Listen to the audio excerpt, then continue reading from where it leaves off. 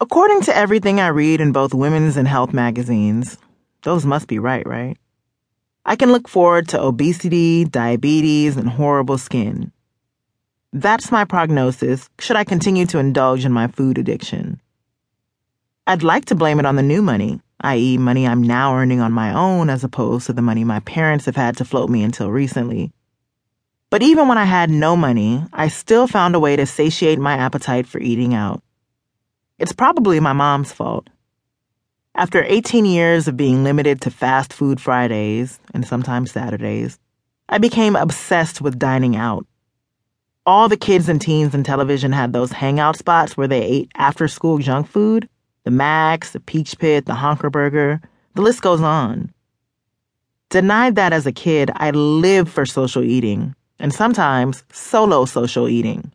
If people are around, people on my television included, that qualifies as social eating in my book. If conversation is something I dread, eating is something I look forward to. I wake up excited for breakfast, which is hands down my favorite meal of the day. Sometimes at dinner, I fantasize about what I'm going to eat for breakfast the next morning. If it's the weekend, then I'll spend an hour or two reading glowing Yelp reviews as I research new brunch places. That's just my life. Even during my financially challenged days, when my fridge was practically empty, I always had an abundance of either milk or eggs, both on a pay week, which meant cereal, omelets, and/or pancakes were always an option. And during those super lazy and broke breakfast moments, when all I had were slices of bread and eggs, French toast. The homemade variety is a rare breakfast indulgence for me, as my mom treated French toast as a food of last resort, using the ends of the bread loaves she kept in the freezer for Thanksgiving stuffing to make hers. It was good, but I've definitely bitten into some freezer-burned French toast, much to my offense. Moving to Los Angeles instigated another present-day fatty food obsession: Mexican food. Tortillas and beans and cheese, oh my. So much cheese, so many nachos, so many artery-clogging, delectable, filling foods that don't even exist in Mexico. Whoever concocted these Mexican treats, I love you. Food is my destination, my journey, my reward, my friend. If only my metabolism matched that of the skinny, crackhead-bodied girls of my high school. How lucky they were.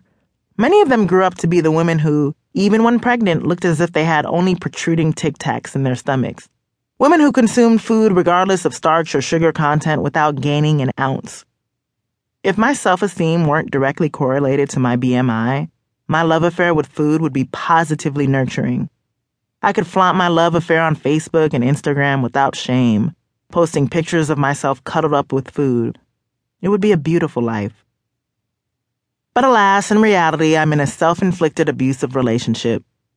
I'm that thirsty girl who constantly checks for her man, wondering about his whereabouts, desperate to see him again.